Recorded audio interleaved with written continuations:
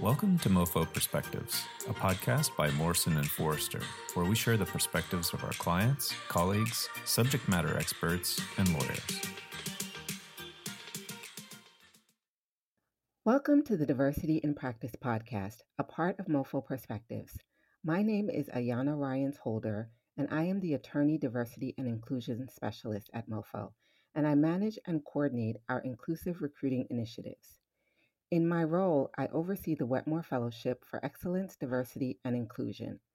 In this episode of the Fellows subseries, Navigating Pandemic and Protest, fellow alumnus Mia Akers, a litigation associate in our Los Angeles office, Jamie Levitt, a litigation partner in our New York office and chair of the Morrison & Foerster Foundation, and Colette Mayer, an IP litigation partner in our Palo Alto office and vice chair of the firm's Pro Bono Services Committee, will discuss how the foundation and the firm's lawyers answer the call to serve those populations for whom the social and economic toll of the pandemic is most severe, and the stance the firm took against racial discrimination and violence, and the financial support the foundation provided to organizations at the forefront of those efforts.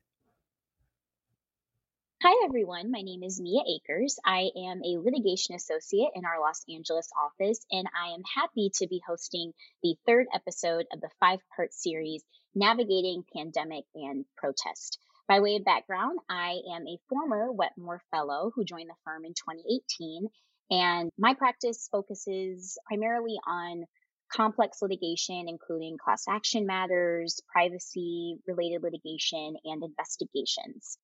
I'm very excited about hosting this episode of the podcast because I've been able to participate in various pro bono efforts related to the pandemic, including helping put together our MoFo Wildfire Handbook, which has helped families and other folks in California who have been impacted by the wildfires with resources on how to navigate that situation. And just from a personal perspective, it's been really great and reassuring to see the way that MoFo has handled the recent instances of racial injustice and the firm's response to it, and has definitely made me feel very proud of the work that MoFo has always been doing, but is now doing more so than ever. So very excited about this episode today. So with us, we have Jamie Levitt, who is the co-chair of the Commercial Litigation and Trial Group, also the former head of the New York Litigation Department and chair of the Morrison & Foerster Foundation. And we also have Colette Mayer, who is an IP litigation partner in our Palo Alto office, and she is vice chair of the firm's Pro Bono Services Committee. Jamie and Colette, welcome to the podcast. Well, hello. Thank you. I'm excited to talk to you today. Thanks, Mia, and I'm really happy to be here today talking about this. It's really important to the firm and important to me personally. So very happy to have you all here. Before we delve a little bit more into our topics today, can you both tell us a little bit about what initially brought you to MoFo and what the focus of your practice is and how you were able to transition into your current roles, Jamie as chair of the Morrison & Foerster Foundation and Colette as vice chair of the Pro Bono Committee? Jamie, why don't we start with you? Sure. This is going to sound a little bit like ancient history, but I joined Morrison & Foerster as a fourth-year associate in 1996. So a long time ago. I was really looking for a firm that had a top-notch litigation practice, which MoFo had, with an emphasis on securities litigation and trials. And that's where my practice is today. I'm a member of the Securities Litigation Enforcement and White Collar Group, and I do specialize in that. But also trials are what I love and what I have done much of. And so I chair, as you noted, our trial practice group. And so MoFo had that piece as well. And then also social conscience was important to me. I wanted a firm that had an excellent practice, but also excelled in its social conscience, which I know is something we'll be talking about today. And finally, the ability. At that time, I wasn't even married and I didn't yet have children, but I knew one day I'd have children. And I wanted a place where I thought I could best juggle work and family. And that's been definitely a success for me here at MoFo. I think you also asked sort of how I got to my role at the foundation. So as I said, efforts on social justice were important to me. And I joined the Pro Bono Committee and then ended up chairing the Pro Bono Committee for a long time. taking over from Jack London, to big shoes to fill. But I also joined as a member of the foundation when the New York board member moved to the Tokyo office. So I became more and more involved in the foundation's work. And when Paul Friedman was ready to step down as chair, I took over. So I came to Morrison Foerster a little over 15 years ago. I had started at a intellectual property boutique law firm in New York City that had about 80 lawyers total. And that was the environment I really wanted to be in right out of law school, an environment with a lot of collegiality and people who liked each other. And looking at big firms, I was a little worried at the time that that was not your typical experience. And then I started meeting people from MoFo, and I found that you could have that environment in a big firm. And I started talking to more partners in the New York office and in other offices, and was really drawn to the people, the clients, the type of work that we did. Interestingly, now to me, that pro bono was not something that drew me to MoFo. I think shared values drew me to MoFo. And so, from that standpoint, I think pro bono is definitely a shared value and something that demonstrates MoFo's commitment to the community, which is something that I share. But at my prior firm, I had never been particularly involved with pro bono. When I first went to the New York office, this is now back in 2005, I immediately got involved in a case with an organization called Advocates for Children, where we were challenging a situation that was really terrible at a public school in Brooklyn, where children were just being warehoused. So any child who had a behavioral problem was just really being warehoused in an auditorium and made to do the same worksheets over and over and over. And this group of children had grown to about 500 students.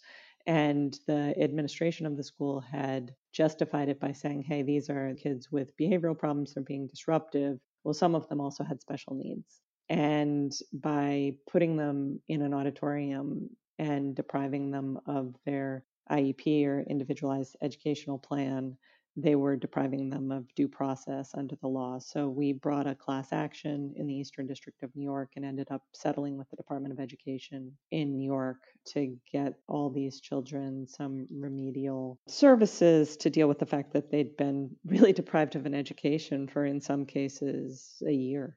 So that was my first involvement with pro bono once I came to the New York office, and this was in 2005, and then I've been involved ever since. I think I joined the pro bono committee, I think it was 2013 or 2014. By that point, I had transferred out to the Palo Alto office, and I was on the pro bono committee for a number of years and really felt that it was an important commitment to the firm, really important to our key values that we have as robust a program as possible. And because I was so participatory on the committee, I was eventually made vice chair of the whole committee with James Schurz. And that was, I think it's been 4 years at this point. So maybe 2016. Thank you, Colette. That's an awesome story. And I echo all your sentiments about just the way MoFo handles pro bono and its ability to bring in people. And it's been a great part of my experience as well. So I think it's fair to say that MoFo is proud of our unwavering commitment to our colleagues, our clients, and our communities. And the MoFo Foundation and our pro bono efforts are two of the most impactful ways we as a firm relate to communities in which we work and live. Jamie, I know the MoFo Foundation is one of the oldest law firm affiliated charitable foundations in the United States. Can you tell us a little bit about why the foundation was created, how it was structured to be separate and apart from MoFo LLP, and how you came to be involved with it? The Morrison and Foerster Foundation was created in 1986, about 34 years ago. It is one of the oldest law firm affiliated charitable foundations in the United States. It's funded primarily from the firm's partners. We give away a percentage of profits, as well as staff and attorneys and members and others who want to contribute through the foundation. The foundation over the years has contributed close to $65 million to just a very wide range of nonprofits and organizations that address all sorts of social inequities, especially in regions where the firm has offices. I wasn't there at the foundation of the foundation, but I do understand that the idea was that in addition to giving back pro bono legal services, we felt that it was important to also support organizations that were supporting those who needed help in our communities. Turning to our pro bono efforts, Colette, can you tell us a little bit about your role with respect to the MoFo Pro Bono Committee? I know you briefly mentioned about joining the committee, but if you could just shed some light on what your responsibilities entail and how you think the firm supports and encourages participation in our pro bono program. So I view the Pro Bono Committee to be the stewards of the pro bono program at the firm. And what that means to me is we are the people responsible for making sure that attorneys within the firm are able to do pro bono that they care about, to do pro bono in a way that is supported and treated just like any other billable matter, and really engage people as much as possible to encourage excited population of pro bono doers. So to make it a little more concrete, at some firms, there's a couple programs, and the way that people get involved with pro bono is the pro bono counsel will say, hey, these are our programs. What would you like to do? You can work with this organization, you can work with this organization, or you can work with this organization. We don't have that approach here. Our approach is a much more choice-based program because we think that if you engage people where they're passionate, it's likely to lead to more meaningful pro bono for everybody. And so our pro bono council, we have 3 of them, Dorothy Fernandez, Rachel Williams, and Jennifer Brown in New York.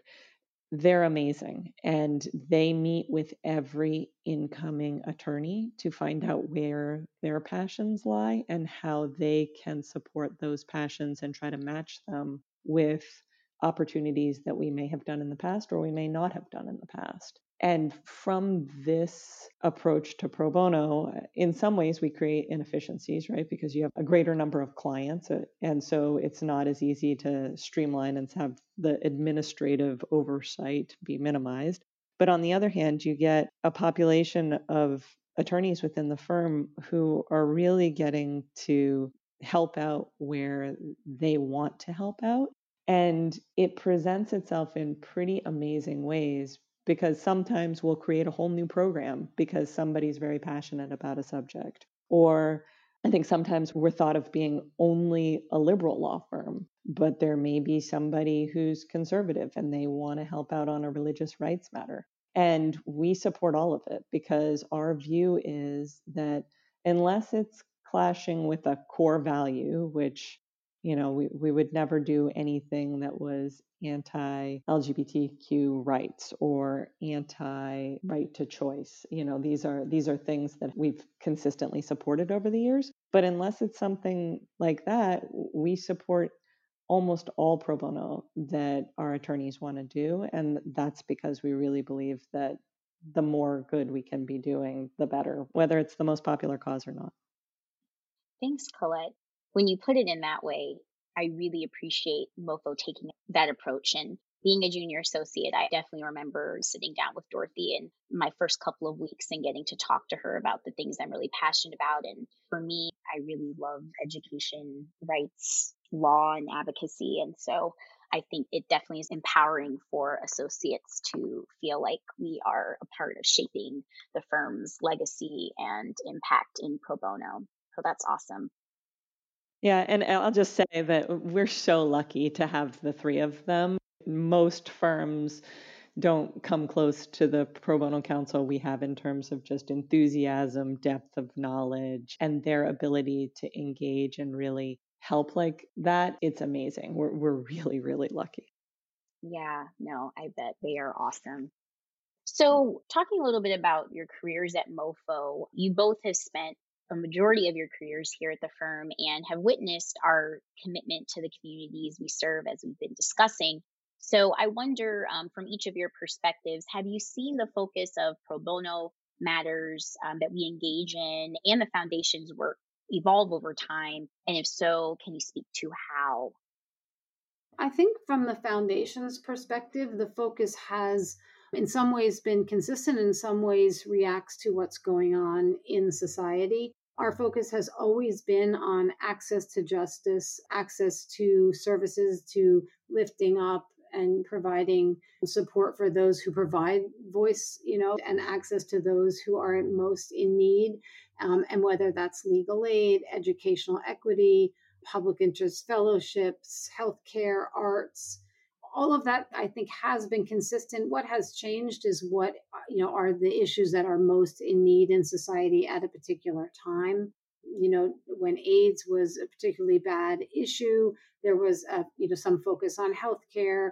Now, obviously, we've, as we'll get to in this discussion, the pandemic has really raised the issues of both access to healthcare and racial disparities, as well as, of course, the outcry for racial justice and injustice in the wake of the killing of George Floyd and Breonna Taylor and others. So we do address changes in society and things that are most at issue, but we also respond in large measure to what the nonprofit organizations are focusing on, because our job, in addition to the pro bono side, where we're really supporting with hands-on help, in the foundation, our job is to support those organizations who are helping others. And so based on what they're doing, that helps us decide how we're allocating our spending. I thought about this question a while, and I don't think it has changed. I mean, from the time I got here, and if you go back to Bob Raven starting the Pro Bono Challenge, it has been something that is core to MoFo's ethos and just has been for decades. One of the partners that I work with the most is Jack London, who used to be head of the Pro Bono Committee. He used to kind of be the whole Pro Bono Committee for many years. So for decades, we've had an ingrained value that pro bono is important, and we treat it just like any other matter. We don't put a cap on the number of hours that an associate can work on pro bono, and it's really never ever seen as a second-class citizen work. So it is something that when I got here, it was strong, and it's still strong now, and hopefully we can keep it strong, and that's my role in the committee. Thank you, Colette. And I definitely can attest to, I feel like on all the pro bono matters I work on, partners and associates, we treat it the same. We have the same zeal and passion for ensuring we are representing the clients as best as we can. So that's definitely felt. So jumping more squarely into today's topic, in the first episode of the series, David Newman, DC partner and co-chair of both the firm's Global Risk and Crisis Management Practice Group, discussed forming the coronavirus task force in late January after hearing increasing messages of concern from some of his former government colleagues about the potential reach and implications of COVID-19. On March 13th, the firm transitioned to a fully remote work environment as the virus spread more swiftly than anyone initially anticipated. During that time and in the months since, the effects of COVID-19 have taken a devastating social and economic toll on our most vulnerable populations. Jamie, can you speak to how and when the pandemic started to impact the work of the foundation? And given the tremendous needs worldwide, how did the foundation determine the best way to allocate its resources? So this pandemic is obviously unprecedented, or at least in our lifetimes, and wasn't something that we had done a lot of planning for. That being said, we have always reacted in large part to what the organizations on the ground need and are doing, and then we're there to help support them. And so that's sort of how we helped us figure out how best to apply our resources with respect to the COVID-19 pandemic. I think, as you know, through our giving through the foundation and through our fundraising campaigns. We've given over $200,000 to organizations that are focused on helping those organizations who are supporting people in need. So first, when COVID was really hitting Asia, and our offices there turned to us to sort of how we as a foundation can support the people in Asia, we gave money to those supporting frontline workers.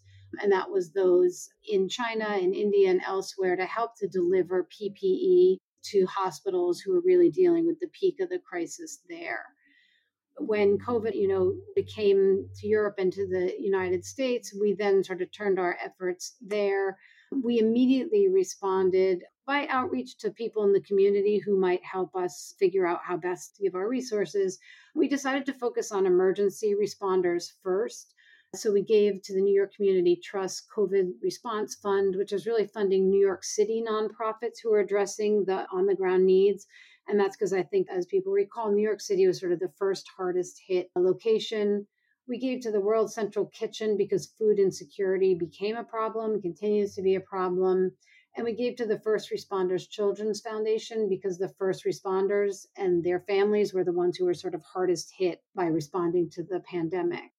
Then what we did was we reached out to the MoFo community with a matching grant. And, we were guided in large part by what those of us in the community were giving to, whether healthcare, food insecurity, school needs, educational supplies for, families who are less privileged, and more. And so that's how we determined where to give our money. I should back up and say that when we do our fundraising matches is we do call on the community to participate in giving, and then we agree to match that or more, and we determine where to give matching funds by meeting together as a board of the foundation. And again, being guided by those more knowledgeable than us, we do some due diligence and we look into organizations, and that's how we allocate.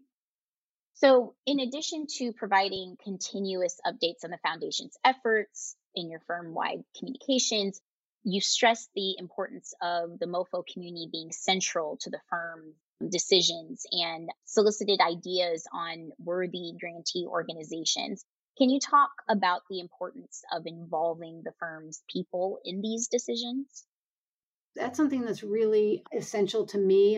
Going back to an earlier question, I think that's one way the foundation has somewhat changed. We really have now tried to call on the MoFo community to work with us. So it's not so much just donating to the foundation and we give away the funds, which of course is important, but we want to engage the community in giving to help them understand maybe charitable giving is new to people, maybe it's something they've done forever, but let's join as the MoFo community in making effort and making change and promoting efforts that are important to the communities in which we work, those who are less privileged. And so we think with the fundraising matching campaigns, and given the amount of money we've raised, I think it has been a success. It's a way for us to encourage people to, one, give away and be charitable, but also to help us and introduce us to organizations that we should be focusing on. So I think it's a great way to engage the whole community in the charitable purpose of the foundation. And that way our dollars go a lot further and we can help many more people. Colette, everyone at the firm has been in some way affected by COVID-19. It has caused anxiety for some, the disruption of entire communities. Yet our lawyers firm-wide have answered the call to continue to serve those who have been most severely and adversely impacted by the pandemic. Could you highlight some of our efforts and the process for determining the pro bono matters in which the firm has been engaging in since COVID-19? So every time we get new lawyers at the firm, I always remind them that whether or not we think something is within our practice, to a normal person, the fact that we've even gone to law school is like a superpower, being able to read a contract or negotiate a lease. That's something that's just completely foreign to somebody who hasn't gone to law school. So whether you're an IP litigator or a bankruptcy lawyer or an M&A, you're already light years ahead of the typical person who's left to try to read a contract on their own. And COVID reminds me a lot of what happened when there were the separation of families crisis at the border a couple of years ago. there's been an outpouring of people who, from the beginning of the crisis, just an outpouring of attorneys within the firm who say, look, I don't know how I can help, but just tell me what I can do. I want to help. And I think the biggest challenge we had actually was there were so many people who wanted to help within the firm that it was the pro bono committee's job to then find the best ways to get everybody involved that we could as quick as possible, which is not always so easy if you don't already have the matter in the firm.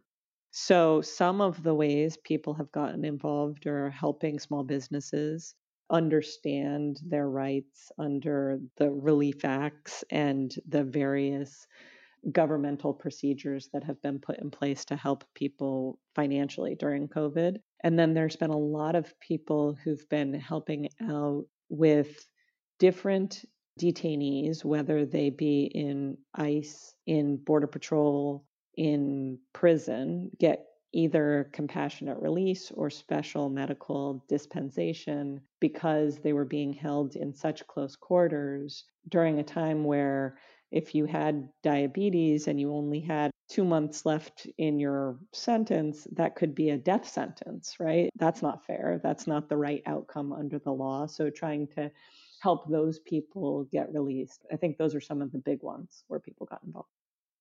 Yeah, thank you, Colette. And always happy to hear that people were so eager to help out given everything going on.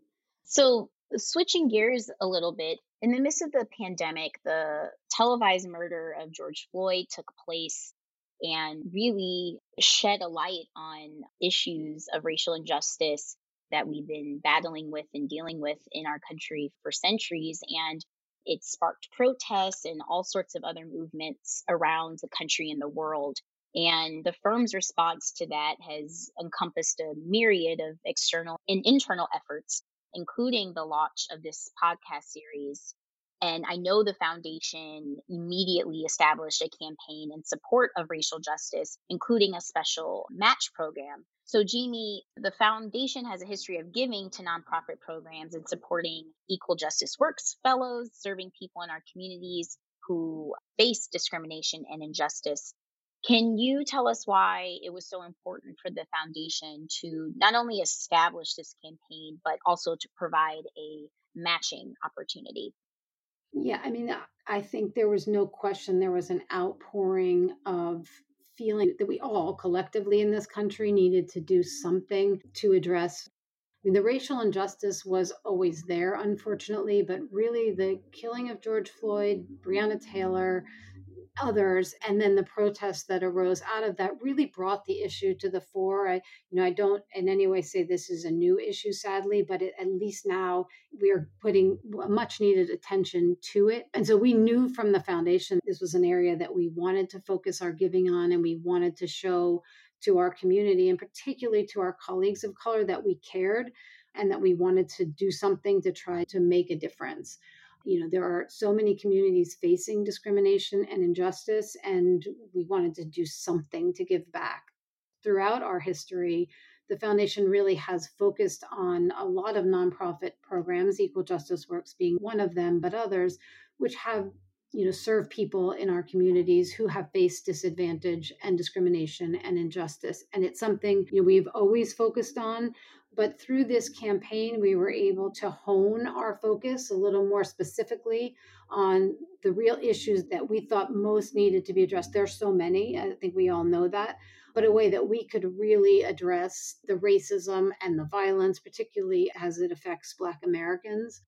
And so we gave to the Bail Project, Equal Justice Initiative, the NAACP, LDF. So all working on issues really focused on reforming the criminal justice system and addressing issues of mass incarceration, with, of course, the racial justice component thereof. And that's how we started the campaign. But then, as you noted, we really wanted the community to be part of this one. Everyone was hurting, particularly our colleagues of color. And so we did want to make this a MoFo community effort. We raised so much money. It was absolutely a wonderful outpouring, I thought. And we then agreed to match that. The firm actually kicked in some additional money so we could get up to $175,000 of giving. And then, what we did was we worked with those who knew the issues best to help allocate that. And, hopefully we'll get a chance to sort of talk about that process. But your question was specifically why involved and engage the community. And we thought because if there was ever a moment that we needed sort of community healing, this was certainly it. The racial justice match focused on 4 areas of importance: criminal justice and police reform, fair elections, freedom and diversity of the press, and health justice.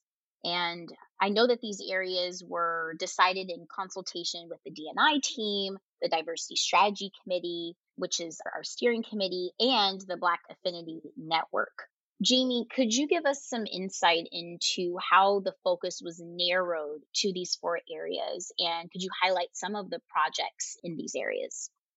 Sure. We did reach out to the affinity networks and to the diversity committee. And again, the idea there was let's turn to the people who, are sort of much more firsthand than others of us dealing with these issues and get real insight and to make sure we're focusing our giving where we think the impact will be most important. And we thought it was also important to learn from our colleagues of color on this issue. I think part of what came out of this summer's sort of bringing to the fore a lot of these issues is that those of us who are allies need to listen and we need to learn. And so not impose our views, which aren't perfect, on solutions. And that's why we thought it was really important to turn to the firm's Black Affinity Network and to the Diversity Committee so that we got input from those who could help us best shape our giving and make it most effective. That's how we came up with those 4 areas. I think it was a great structure for how we would give away our money. It also allowed us to broaden our reach. We did start with criminal justice reform. That stayed as one of the key areas. That's obviously a very important area, but it would allowed us to focus on some of the other issues as well. Elections, which we've continued to work on even very recently. But we learned about sort of the importance of freedom and diversity of the press and, of course, health justice as well. So getting input from those who knew best was a great way for us to structure and frame our giving. Some examples of what we gave in those areas. I'll touch on a few of them. Criminal justice reform was part of our initial seed grant giving, but then we gave to the Vera Institute of Justice, which fights systemic discrimination in the justice system. The Gathering for Justice was an interesting one for us. It was founded by Harry Belafonte, and its mission is really to end child incarceration and the school to prison pipeline, which absolutely more disadvantages the communities of color and kind of helps to perpetuate the mass incarceration and the injustice therein. On fair elections, we turn to the Brennan Center, which is an organization we have funded in the past, but also Black Futures Lab, which was created by one of the founders of Black Lives Matter. And it was really to focus on understanding the dynamics impacting Black communities and allowing them to create ways to engage and make decisions affecting their lives. For diversity in the press, we gave to the Ida B. Wells Society and the Maynard Institute. These are both very interesting organizations that are focusing on increasing the number of diverse journalists because, as we know, we can't get a fair picture if our journalists aren't representative of the communities that they're reporting on. And then on health justice, we looked at Black Mamas Matter, the Black Women's Health Initiative, and the Black AIDS Institute, all of which were focusing on how there's a disparity in the availability of and the delivery of health care to communities of color. And so those were some of the areas that we focused on in our matching giving. MoFo donates tremendous resources to pro bono service, which not only provides extraordinary assistance to those in need, but also provides an avenue for our lawyers to make meaningful contributions to social justice causes they deeply care about. Our firm was one of the first to designate a full-time pro bono counsel position, and today our lawyers are leading the charge on some of the most historic, game-changing matters. In episode 1 of this series, Nicole Wanzer, our director of attorney recruiting, described the necessary but challenging transition of the firm's summer associate program from in-person to virtual as a result of the pandemic. And in addition to focusing on training, there was also a focus on really exposing the summer associates to our pro bono efforts and getting them involved in those ways, despite the virtual setting. Colette, could you give us a little insight into that decision regarding the summer associate program and what some of that execution entailed? Yes, I can, because I was deeply involved with it. I'm also the hiring partner in Palo Alto.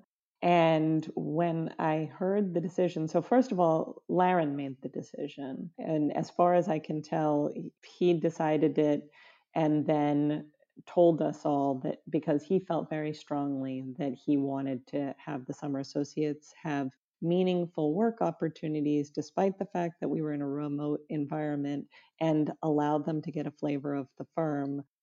I think his decision was really motivated by, okay, now we're down to a 6-week program, which is about half or a little more than half of our normal program.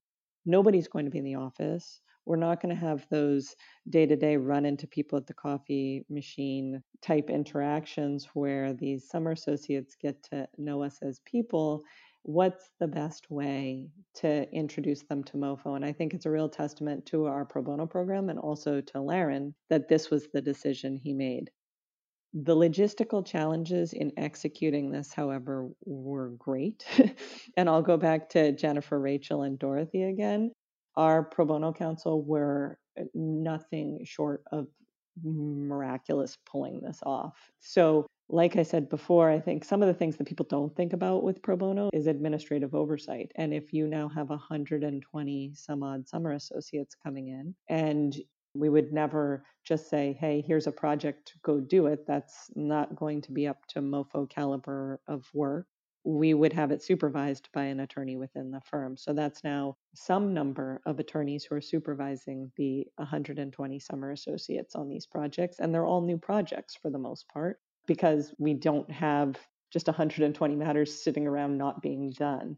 So lining up the work stream for that and lining up the supervision and working with the organizations that we partner with for pro bono projects in general was just logistically really, really complex. And Jennifer, Dorothy, and Rachel, and James and I as well, we had many conversations about what areas we should focus on, what types of projects we should be looking for, and which pro bono partners that we work with frequently we could really trust to get us a consistent, reliable flow of work so that we could work with the summers and make sure that the work was there. So it was a lot of effort going into it and across all of our offices and even Tokyo. So the Tokyo Summer Associates also worked on pro bono.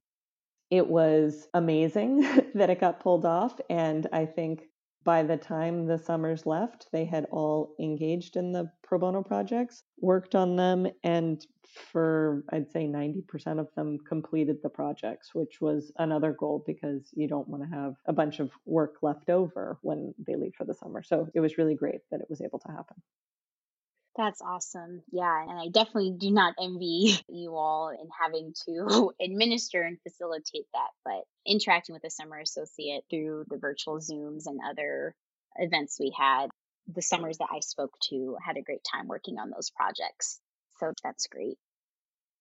Yeah, it was just one anecdote. I mean, it was something that I think that we probably underappreciated going into the summer, how much of an impact it would make on the summer associates. I had one summer associate tell me that by the time the summer started, he's just emotionally drained by COVID and everything else that was going on. And he was thinking, gosh, how am I going to sit here and remotely work for 6 weeks and be engaged? And when he first was introduced to the pro bono project he'd be working on and the people he was working with, he said that, he just felt this sense of reinvigoration and just really, really appreciated the opportunity. And when he told me this during his exit interview, I was thinking, oh, we'd been so used to working remotely for so long that you get kind of used to feeling that daily whatever. But for these students this is for many of them their first job, it was a great introduction to the firm.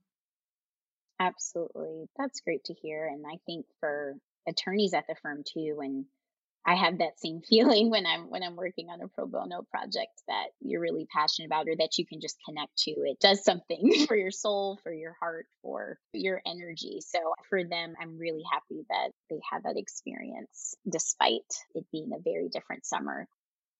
So also as part of the firm's response to the deaths of George Floyd, Breonna Taylor, Tony McDade, Rayshard Brooks, way too many others to count, there has been an increased focus on advancing racial justice through criminal justice efforts and focusing on our electoral process and ensuring that it's fair and equitable. Colette, could you also talk about the firm's pro bono efforts in these areas? Yes. So this was one area where we decided it would be best to try to concentrate our efforts. And in some ways, a bit of a departure from how we normally do pro bono, this pro bono by choice, but in other ways, not really. So we had an outpouring of MoFo attorney interest in doing pro bono to do something, right? It's always, I want to help. How can I help? But there's no specific project in mind. And because of that, we identified areas where we could make a significant impact by just having the number of people that we have who were interested in doing the pro bono work. So one area is election protection. And right now, there's a huge high profile litigation in Georgia challenging the Georgia voting system down there. And that's been going on for quite some time. But we decided that we were going to really focus efforts on helping with the upcoming election because everybody knows how important it is this year, whatever side you're on. But also, historically, the low Black turnout has made a difference in election, and voter suppression has been something that there's been historical problems with in our country, basically since African Americans got the right to vote. So it was a situation where we thought we could make a huge difference. And we have focused on the Healthy Elections Project, which is a nonpartisan educational project run out of Stanford Law School and MIT. And the point of that project is to provide nonpartisan but accurate information about the election, access to voting, different challenges that have been made to whether or not, there's going to be a lot of voter fraud, that type of stuff, because really information and accurate information is helpful no matter which side you're on. And that's our hope, at least. So a lot of our summer associates helped do research in key states, and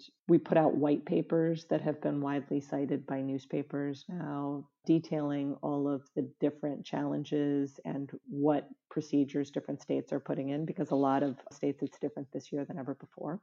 We also have worked with separately, so this is not voting rights, 3 strikes law in Mississippi. The Southern Poverty Law Center has a program down there helping people who were convicted on 3 strikes offenses who are disproportionately Black, and they have no possibility of parole. So we've helped with their petitions to try to say, hey, look, this is ridiculous, and they should be granted a parole hearing. In a lot of cases, that can happen, but not if somebody doesn't get involved. So those are 2 specific projects within the areas. But on a larger kind of bird's eye view of this, we've really focused a lot on election protection and making people feel like they know what's going on with their right to vote and how to vote. And then also with racial injustice in terms of criminal convictions. Thank you, Colette. Yeah, that's a great overview. And I just love that the firm recognizes and pro bono committee just the intersections of these issues and how race, class, all those things they're coming together right now in this really critical moment.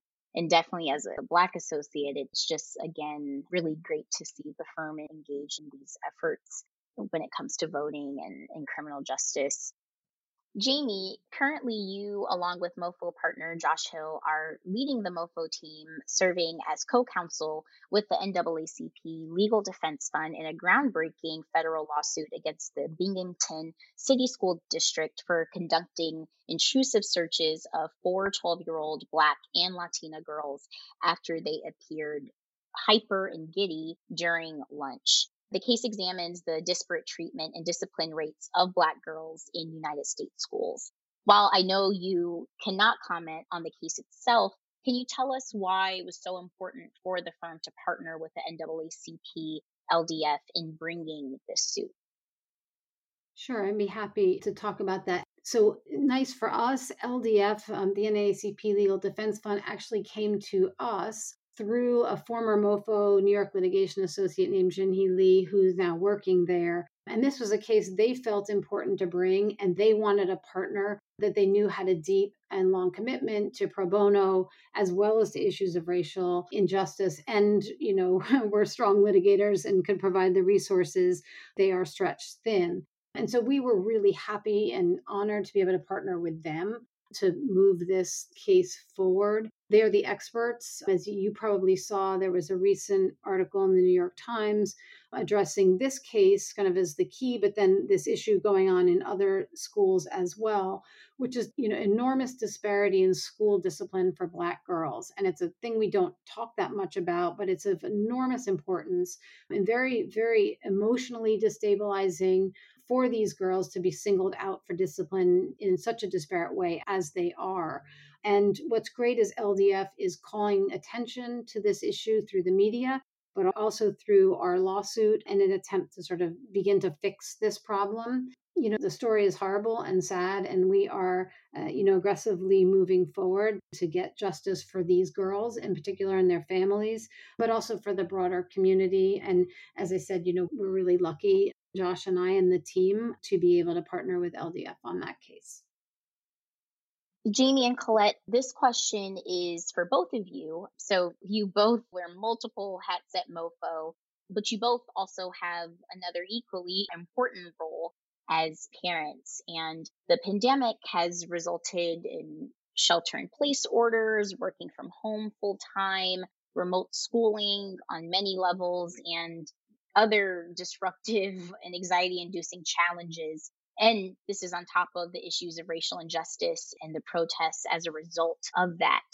I know the firm has hosted several sessions, both internally and externally, on how to talk to kids about race in an effort to support working parents through this trying time.